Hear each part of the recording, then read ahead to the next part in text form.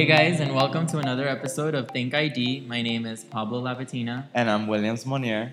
and today we're going to be continuing the conversation on the most common bacterial infections. Last week we talked about gram-positive bacteria, so this week we're going to be discussing 11 gram-negative bacteria, and they all fall under a family called Enterobacteriaceae, except for 3 of them. So there's an easy way to remember them, and that's what we hope you guys get out of today's episode. We learned an acronym from one of our professors here at NSU, and it goes, shh, keep the peace. So, keep the peace. Yeah, except that shh is written a little differently. It's How is that spelled written? SSSH. And what does that stand for? Those are Serratia, Salmonella, Shigella, and Haemophilus influenzae, also known as H-flu. Okay, and what about keep? So in keep, the 2 E's don't stand for anything, only the K and the P. Okay. They stand for Klebsiella pneumoniae and Proteus. Okay, and what about peace? And what type of peace are we talking about? So this is like world peace, like peace out. Not like Reese's Pieces. Right, no, this is like peace out. Okay. They stand for Pseudomonas aeruginosa, E. coli, Acinetobacter, Citrobacter, and Enterobacter. Gotcha. All right, so let's get right into the first one then. Serratia or Serratia, depending on where you're coming from. Wait. We should mention the 3 that aren't part of that That's right. Enterobacteriaceae. Let's bring it back. Yeah. Okay, so the 3 that aren't part of the Enterobacteriaceae family are...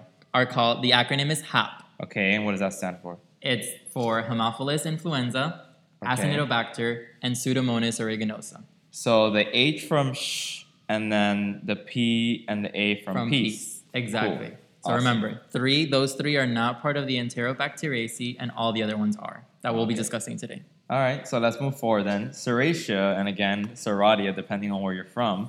This is commonly found in the respiratory and urinary tract of hospitalized patients.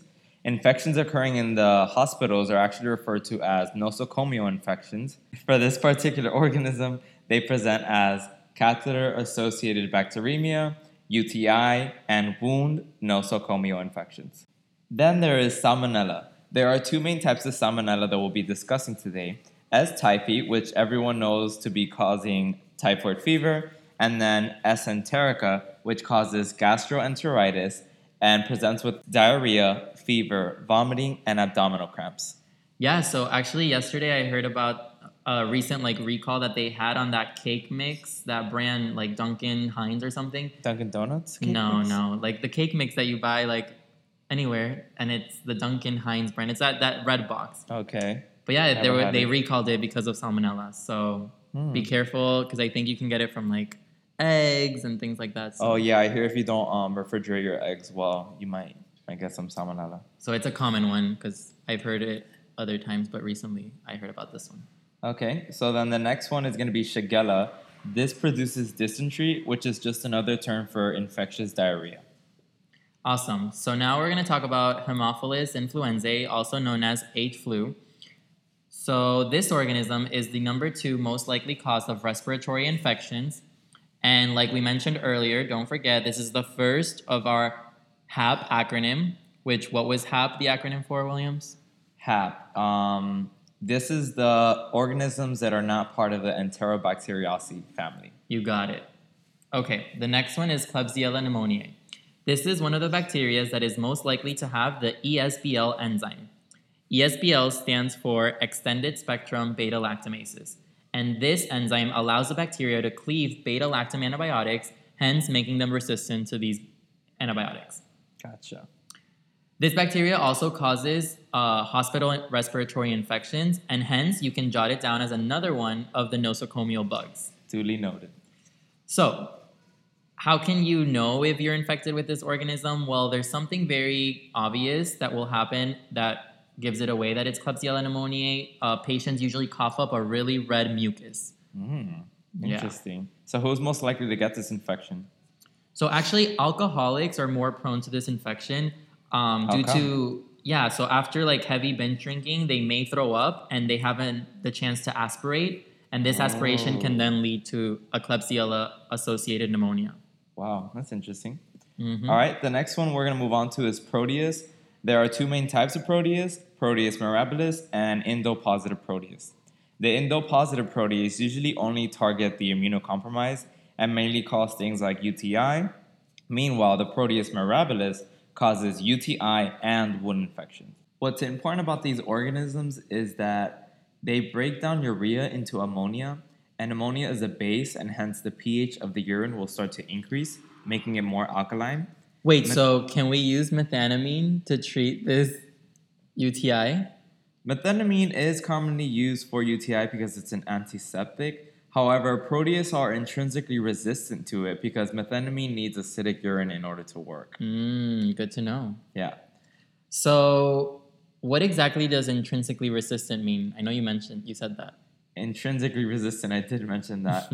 It means that bacteria are inherently resistant to the antibiotic without being previously exposed to it, or without needing a specific enzyme for resistant, or without needing a specific gene for resistant. Got it. So in the case of the Proteus, they're resistant because they normally just So they just have it. They normally just increase the pH of the urine. So then obviously methenamine is not going to work since it needs that acidic pH. So it's like in their nature. It's like part of them. Okay, so now we're getting into some serious business. The next one is Pseudomonas aeruginosa. Where do we even start with this one? Yeah, so this one's pretty bad. You don't want to have this, but it thrives in moisture and most often affects immunocompromised patients, and as well as those with damaged tissue. It's actually the number one cause of nosocomial infections, so much so that 1 out of 10 of hospital-acquired infections is due to Pseudomonas. Gotta put it at the top of my list then. Yep, to not have it. Things I don't want to have. Yeah. This is another one of the bacterias with intrinsic resistance, like Williams just mentioned. However, even more so because it employs several pathways to develop resistance. 1, it lacks permeable porins on its envelope, preventing antibiotics from passing through. And 2, it has efflux pumps for those antibiotics that do make it through. And to top it all off, that's why you're going to put it on top of that list, is it's multi-drug resistant. Wow, that really sucks. So who do we see this bacteria mostly in? That's a great question. So cystic fibrosis patients, as well as burn victims, are more likely to have this infection. Lastly, one thing to note with this one, it is the P in our HAP acronym, which again, the HAP acronym is for you guys to remember the 3 exceptions of the bacteria that are not in the Enterobacteriaceae family. Finally, we still have more to go, but we're moving on to our favorite guy, E. coli. So E. coli is actually the number one cause of UTIs. Interesting. So would you say that most UTIs are caused by E. coli? Yeah, actually most are caused by E. coli. E. coli accounts for around 80% of all UTIs. All right. But doesn't E. coli usually hang out in the intestinal tract? It does actually hang out in the intestinal tract. So how does that work? Well, it travels from the intestinal tract to the urinary tract because the rectum is so close to the urethra. Ah, that explains why it's the number one cause of UTIs then. Exactly. One thing to keep in mind about this bacteria is that there's different types of E. coli, and depending on which, they can cause moderate to some pretty severe infections. Cool. So now we're down to the last 3. Acinetobacter, Citrobacter, and Enterobacter. So Acinetobacter is a bacteria that can cause life-threatening infections in the immunocompromised. It is a frequent cause of nosocomial pneumonia since it's associated with patients on lung hardware. So that could be lung ventilators or any other sort of respiratory assisted machines. And this bacteria is known to acquire up to 45 resistant genes. Jesus. Yeah, so which is why if we just said Pseudomonas aeruginosa was a multi-resistant bug, this is a super multi-drug resistant bug. Also, this is the A in HAP, so once again, not part of the Enterobacteriaceae family. Okay. Next one is Citrobacter. What we want you guys to know about this one is that it really causes UTIs and infant meningitis.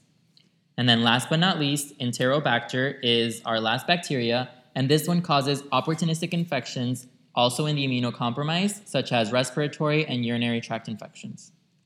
Okay, so there are actually some unique bacteria within the keep the peace that we want to talk about. And these are called the spasm bugs. Spacem. Yeah, like the word space, like you're in outer space, And then dash M. M. So Okay. spacem. Cool. They're unique because they carry a beta-lactamase gene known as AMP-C.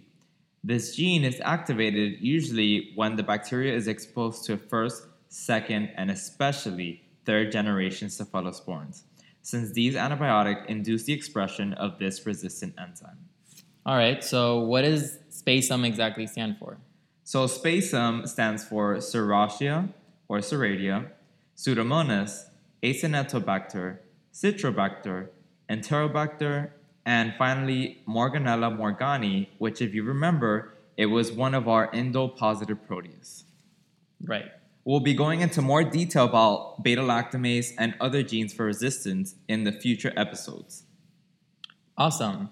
So the last thing we wanted to mention was to encourage everyone listening to mention in the comment box anything you'd like to hear in upcoming episodes. So if you recently heard about something, your friends told you about something in class, you want to review something, just let us know in the comment box and we'll try to incorporate it into one of the episodes. Yeah, just put it down in the comment box and it'll be coming right up. It's like Burger King. Have it your way. Have it your way. Unless we don't know anything about it, then it's not going to happen. So before we bug out, here are some infectious news. A new study being conducted by Mount Sinai investigators they're developing a novel nanotechnology-based organ acceptance therapy. So this is a new immunotherapy for organ transplant recipients that's offering that long-term organ acceptance without the dangerous side effects that many of the immunosuppressive drugs that we currently have on the market are known to cause. Damn, that's pretty awesome. Hopefully this will really change the game for the organ transplant patients. It really is. So for those of you guys that are interested in this study, the link to the article will be in the notes section below, and you're more than welcome to check it out. So that's it for our general coverage of the gram-negative and their infections that they're most commonly associated with, as well as an introduction to spacem and some of the enzymes that allow for resistance. So that's it for this week's episode of Think ID. Until next time, bug you next week.